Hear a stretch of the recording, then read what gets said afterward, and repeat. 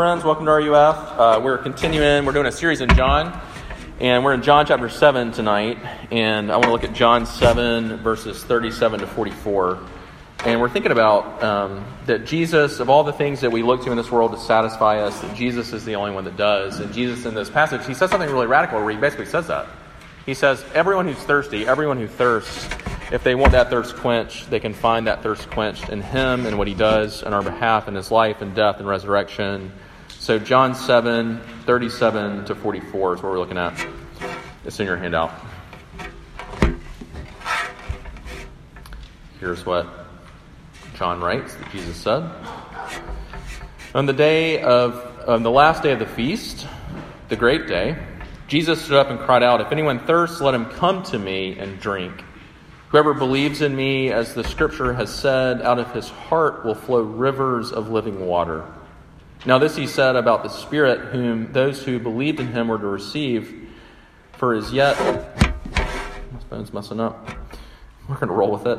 For as yet the Spirit had not been given, because Jesus was not yet glorified. When they heard these words, some of the people said, "This really is the prophet." And others said, This is the Christ. But some said, "Is the Christ to come from Galilee? Has not the scripture said that the Christ comes from the offspring of David and comes from Bethlehem, the village where David was?" So there was a division among the people over him. Some of them wanted to arrest him, but no one laid hands on him. Let me pray for us. I want to dive into this passage a little bit tonight. Let's pray first. Our Lord, we thank you for your word. We thank you that you love us so much that you gave it to us. We thank you that you want us to know you. And we thank you that you have given us this invitation to know the sweetness and the fullness and the satisfaction of being known in all of our sinfulness and flawedness, and yet loved because of your work and your life, your death on the cross and your resurrection. And Lord, I pray we come into this room in a multitude of ways. Some of us are really discouraged and find ourselves anxious and depressed. And Lord, I pray that you would come and be the comforter to us. And some of us come in this room and we, whether we know it or not, are proud and puffed up and full of ourselves. And Lord, I pray that you would be the one who is the great convictor, the one who comes into our lives and humbles us, that we might know more of you and more of your grace and know you truly and ourselves rightly. Lord, however it is that we come, we pray that you would comfort the afflicted, and we pray that you would afflict the comfortable. We pray that you would do a work that you alone can do in us and in our midst. And we pray these things, Lord Christ, in your name. Amen. So 3 things I want to talk about from John 7. First, in this invitation that Jesus gives and this kind of staggering claim, I want to talk first about who Jesus invites. Second, I want to talk about what he offers. And the last thing I want to talk about is why it's different than what the world offers. Who he invites, what he offers, and why it's different than what the world offers. So first, think with your fear a little bit. My phone is messing up, so we're going to really dive into this thing. Could be dicey. First, who he invites. If I can get it loaded. There we go. So to understand the context of what Jesus is doing here, we have to understand this Jewish tradition called the Feast of Tabernacles.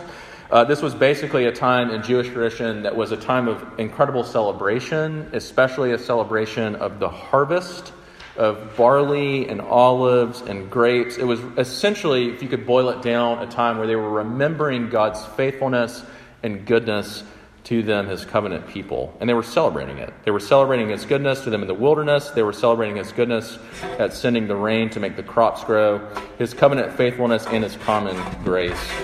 And so every morning, this is what you have to see. This is the radical thing that Jesus does here.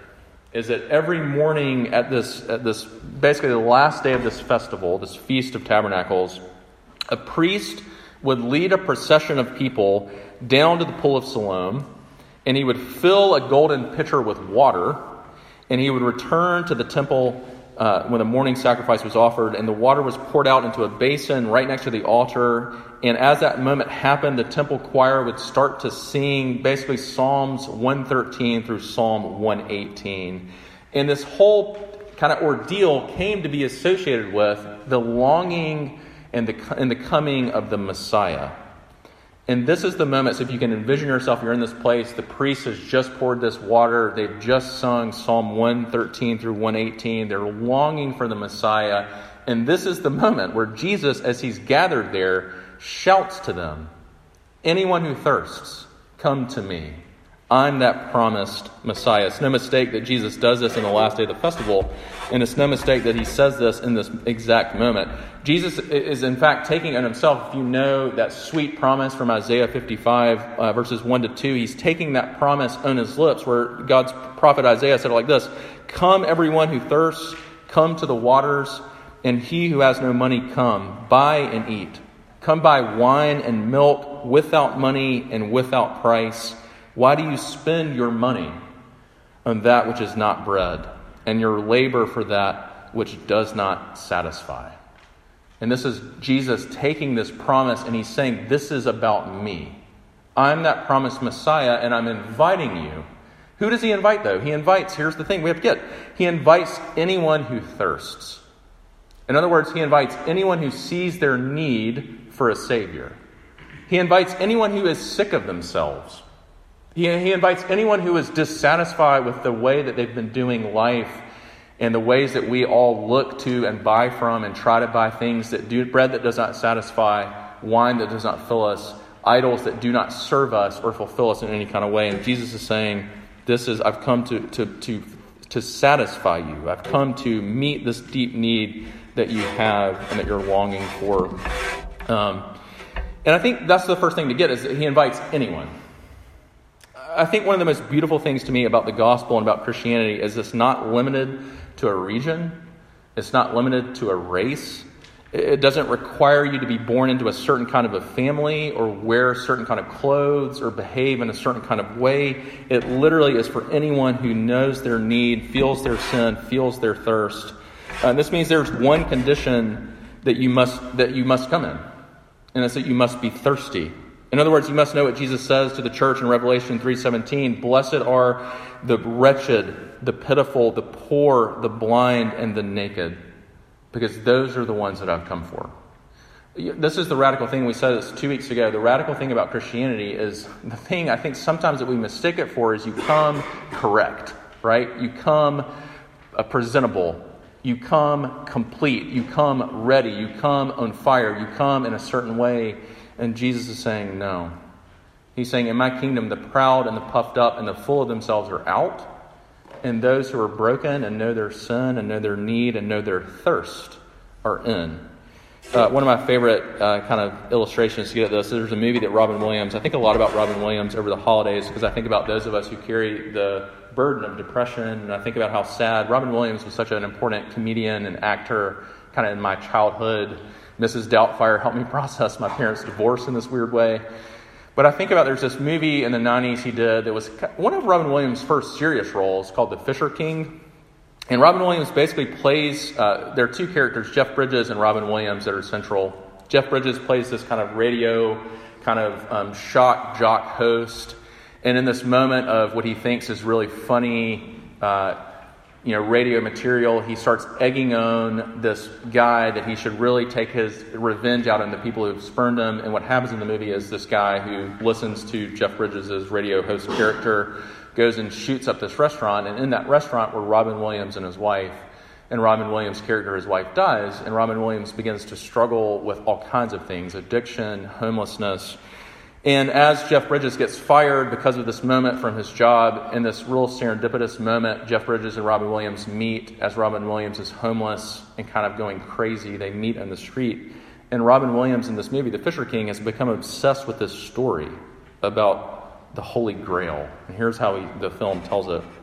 He says to Jeff Bridges, he says, "Did you ever hear the story of the Fisher King?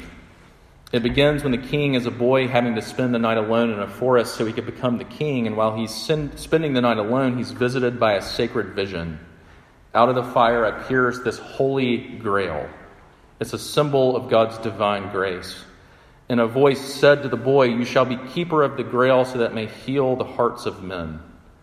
But the boy, like us, was blinded by greater visions of a life filled with power, glory, and beauty. And in his state of radical amazement, he felt for a brief moment not like a boy, but invincible, a god. And so he reached in the fire to take the grail, and the grail vanished, leaving him with his hand in the fire to be terribly wounded. Now as this boy grew older, his wound grew deeper, until one day, life for him lost its reason. I love the way Robin Williams says this. He had no faith in any man, not even himself. He couldn't love or feel loved. He was sick. I love this line. He was sick with experience, and he began to die. One day, a fool wandered into the castle and found the king alone. Now, being a fool, he was simple-minded, and he didn't see a king. He only saw a man alone and in pain. And he asked the king, "What ails you, friend?" And so the king replied, "I'm thirsty, and I need some water to cool my throat." And so the fool took a cup from beside his bed and filled it with water, and he handed it to the king. And as the king began to drink, he realized that his wound was healed. And he looked at his hands, and there was the Holy Grail, that which he had sought his whole life. He turned to the fool and said with amazement, "How could you find that which my brightest and bravest could not?" And the fool replied, "I don't know. I only knew that you were thirsty." And I love this because I think this is what Jesus is saying. He's saying, do you know that you're thirsty? Because if you do, you're in just the place of being ready to receive the fullness of Jesus. And if you don't yet realize your thirstiness, you're not ready. You're not ready for the fullness that Jesus has for you. This is why we sing. One of my favorite hymns that we sing is "Come Ye Sinners." And I love that line. I say it all the time. I love that line because I think this is so radical to what we think Christianity is and what we think the gospel is. We sing that line, what is the only fitness that Jesus requires? And we sing in that hymn, the only fitness he requires is what? To feel your need for him. In other words, to feel your sinfulness, to feel your brokenness, to feel not your unfireness, to not feel your strength, to not feel your resume of spiritual maturity, but to feel in some way, even small, your own brokenness and your need for Jesus. And sometimes, let me say this for some of you, sometimes this can sometimes simply mean, especially if you're not yet sure of what to do with Jesus, this often means that you're just tired of doing life in the same way you've been doing it.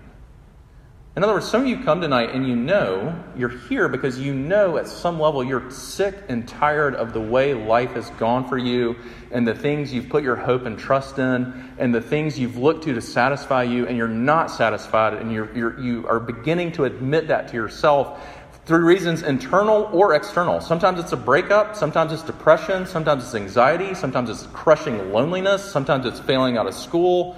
Sometimes it's things happening in your family, but you're beginning to admit, maybe I'm not as strong as I thought. Maybe I'm not as good as I thought. Maybe I'm not as true as I thought. And I want to say this to you.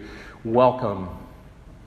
Because Jesus stands ready to meet you in this place. Jesus says the only people welcome into my kingdom are those who know their thirst, who know that the pleasures of this world don't satisfy, and who know they can't do life in their own terms. It doesn't satisfy, and to be looking beyond yourself to him. That's the beginning place. I think often of, there's that line from Marie Antoinette's life. You remember, Marie Antoinette, she was French royalty. She had the most, in history, some of the most incredible parties ever thrown, with the richest food, the most incredible drink, the most high-end fashion of all high-end fashion, with the who's who of all of Europe. And at the end of it, toward the end of her life, she had that line that she would say. She came to her senses. She said, "Nothing tastes.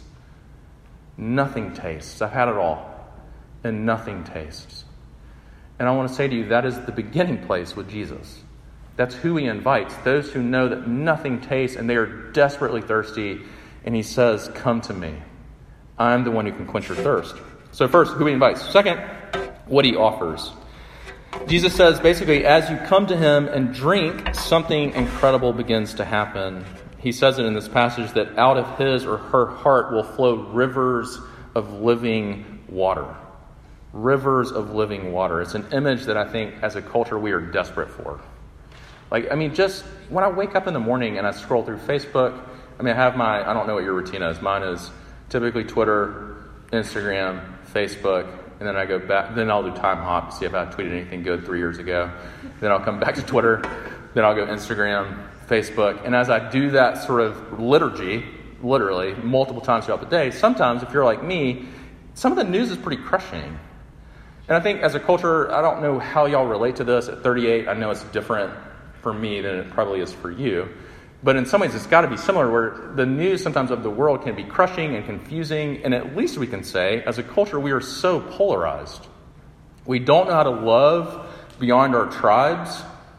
We don't know even, I don't know what Thanksgiving was like for you, but like the awkwardness of politics kind of popped up at our table. And I tried to joke my way out of it, and it was clear that wasn't going to work.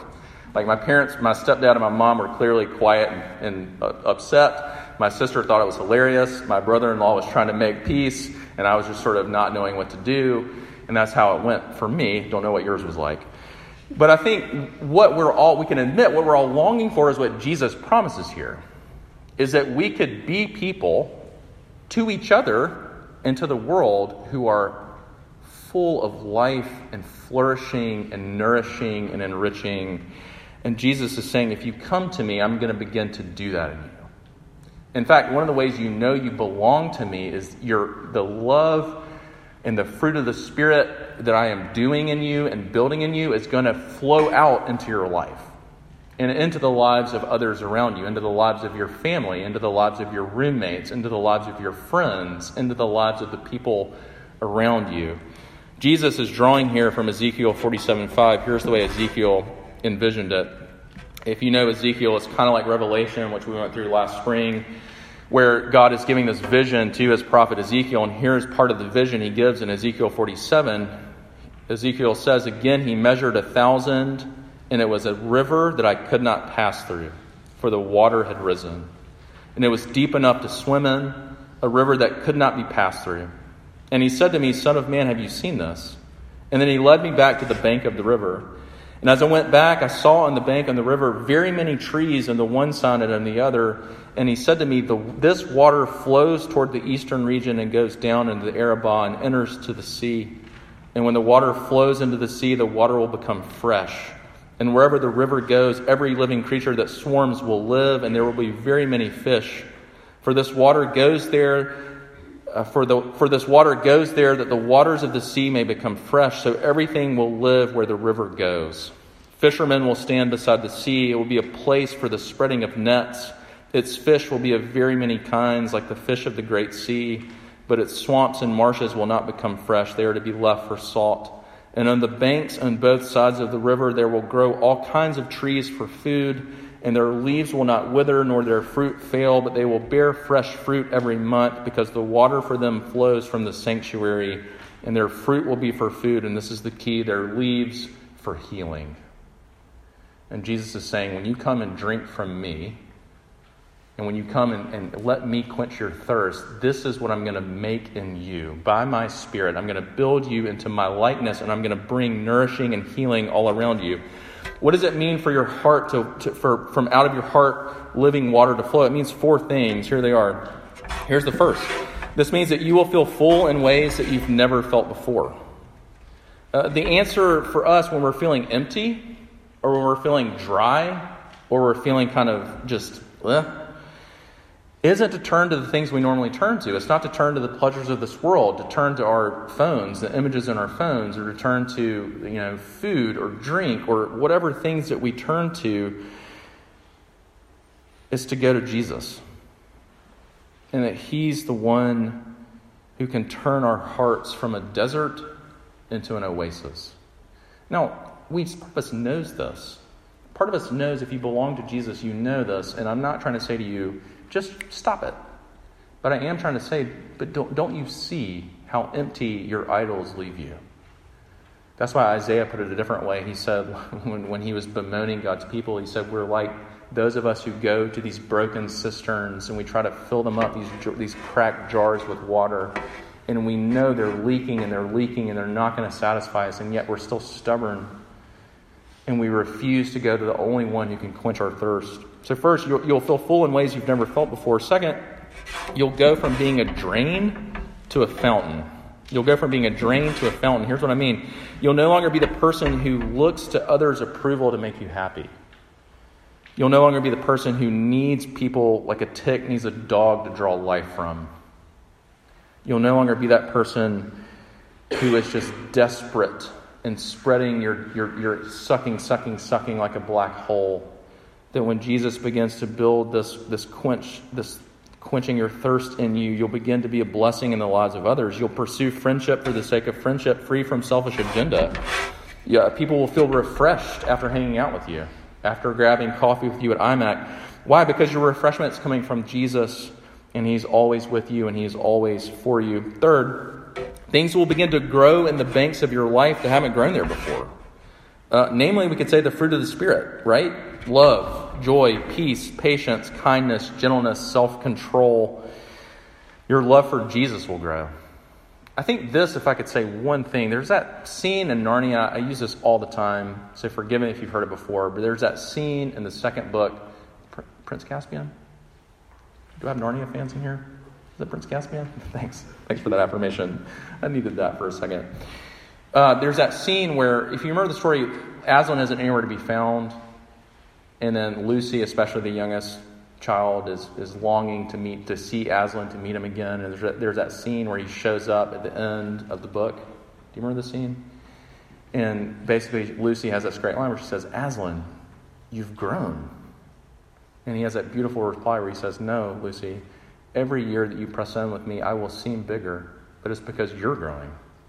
And I think that's the heartbeat of Christianity.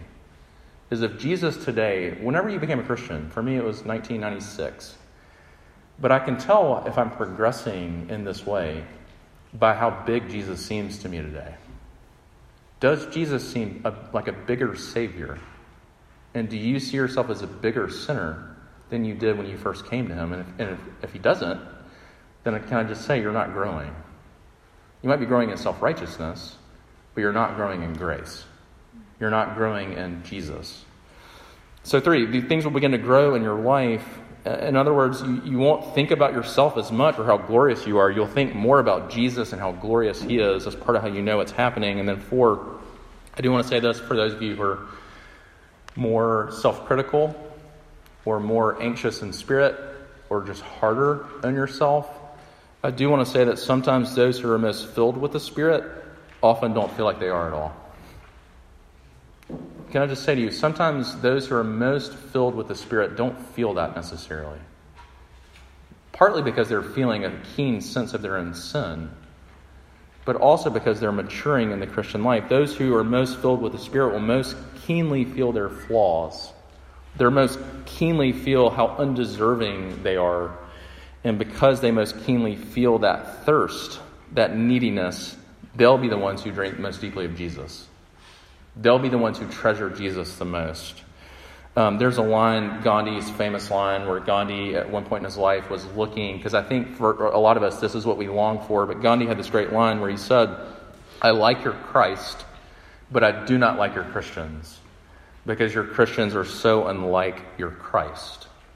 And I think part of what Jesus is inviting us into is a life that He alone can create in us, which is utter dependence and utter treasuring of Him. The point of Christianity isn't us and how good we are or how amazing we're doing. The point of Christianity is abiding and loving Jesus more and more the day you die than the day you first believed. Last thing I want you to see is why it's different. So first, who He invites. Second, what He offers. He's offering this amazing gift to us. But the second or third thing I want you to see is why it's different. The thing that I think we need to see is the invitation of Jesus isn't to a better life. The invitation of Jesus isn't into doing more for Him. The invitation of Jesus isn't about sharing the gospel more. The invitation of Jesus isn't about being a more on fire Christian. The invitation of Jesus is to abide and drink from Him. Do you see that? That's a radical difference. I think this is why most of your roommates who are suspicious of you, like if they know that you're a Christian, they know you're here tonight, maybe you've invited them here tonight. Can I just offer a suggestion? Part of why they're suspicious is because they think what you're inviting them into is to be better. They think what you're inviting them into is just to change their lives overnight and start on the good track with Jesus. And this is not the invitation of Jesus. The invitation of Jesus is for those who know their brokenness, know their sinfulness, to come to him and be healed. And to come to him and let him lead us in repentance and faith. And that's a huge difference. It's not turning from sin, turning to this own fire life with Jesus. It's turning from sin to Jesus, who then leads us as he abides with us in his faithful love to being more and more in love and on fire for him. Repentance, in other words, we could say it isn't stopping doing bad things and starting doing good things. That's not what repentance is. Repentance is recognizing your thirst and running to Jesus to quench it. And recognizing the places of your broken cisterns and running to confessing that to Jesus and asking him for forgiveness and healing. And Jesus says, come to me and drink. Drink of me. I think most people picture faith as giving something to Jesus. And the picture Jesus gives us here is drinking a tall glass of water when you're dying of thirst. Another way we could say it is you're receiving from his fullness grace upon grace. What Jesus promised in John 1. Remember what John said about Jesus? He was full of truth and of grace.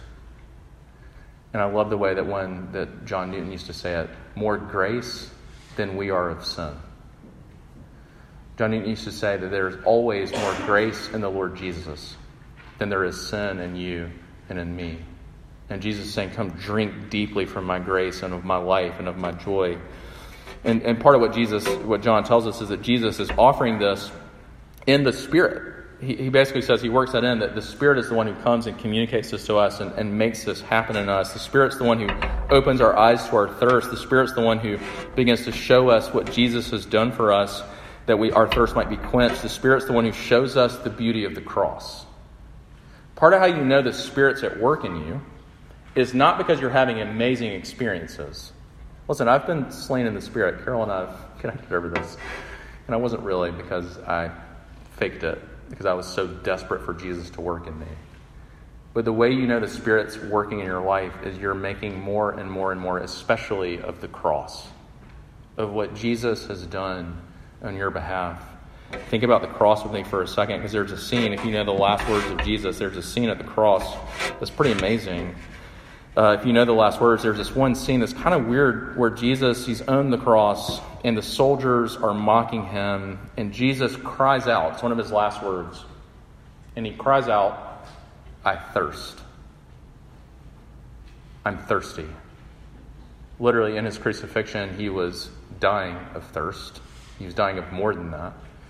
And remember that scene, the soldiers bring this, they dip this stick with a sponge and vinegar, and at the end of it, and they put it to his lips, and it's hard to know in that scene if they're mocking him or if what they're doing with him. It feels like mocking.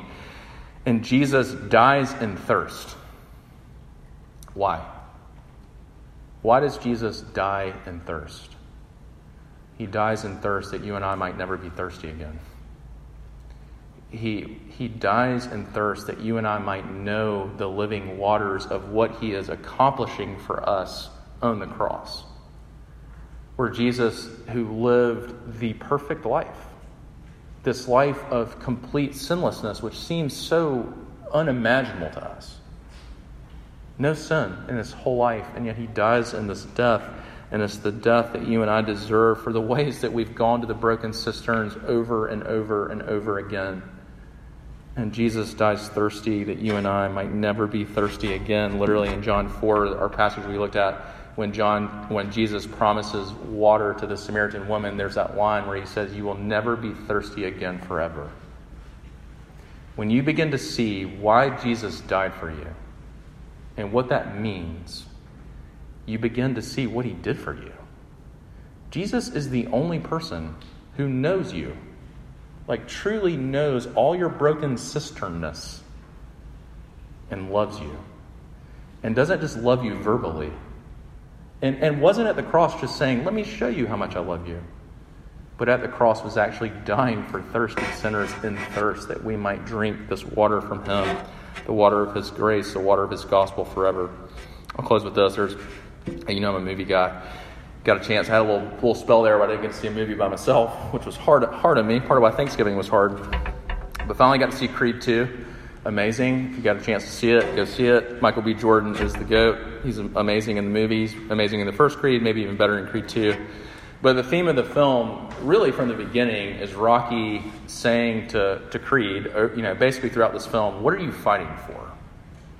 And kind of the theme of the film as he goes to the heights, wins the heavyweight championship, Creed does, and then if you've seen it or haven't seen it, it's not a spoiler, but Victor Drago begins to emerge. If you know the Rocky story, Ivan Drago was the one that killed Creed's dad, and then Rocky beats him, and then after Rocky beats him, he and his son basically go into utter just failureness.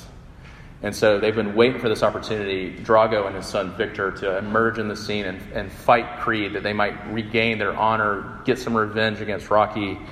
And so it's clear what Victor is fighting for, right? He's fighting to reclaim the Drago name, restore the favor of Russia. And then throughout the movie, as Creed sort of begins to get to the top and Drago challenges him, it seems clear what Creed is fighting for is similar to the first movie, where he seems to be fighting for that moment in the first movie where he says, when Rocky asks him, what are you fighting for? And he says, to prove that I'm not a mistake. And even in Creed 2, throughout most of the movie, that seems to be what he's still fighting for, to prove himself in a way that I'm not a mistake, I am somebody, and it's not working, it doesn't work. Won't spoil the film for you. But then finally there's a moment for Creed where he realizes this is what's worth fighting for. And it's his wife, and it's his child, and it's his family. And the movie, I'm just going to leave it there. No spoilers. I give some spoilers, no other spoilers. But as I'm watching that, here's what I'm thinking. Here's the way I thought about it. Jesus knew what he was fighting for. Do you see that? Jesus dies in thirst, knowing what he's fighting for. And he's fighting for you, and he's fighting for me. He's fighting to be the Savior that we need. He's fighting to be the King that we need. He's fighting to be the only God that you and I have ever heard of that loves broken people like you and me. And he's fighting to be the one who alone can satisfy us, and who alone can fulfill us, and who alone can meet these needs that we carry, and we take all kinds of broken places, and Jesus is saying, bring them to me and let me quench your thirst. Let's pray. Jesus, I pray that you, by your Spirit, would work in us in a way that you would bring us to yourself, quench our thirst, be the one who meets us in our brokenness and our sinfulness with your grace and with your joy, and restores us to our humanity, and begins to build in us by life with you. Build us more into your likeness, that we might overflow with this living water you promised us, and that we might begin to nourish and flourish, not just each other, but the world around us. We pray these things, Lord Christ, in your name. Amen. Let's stand and sing the doxology.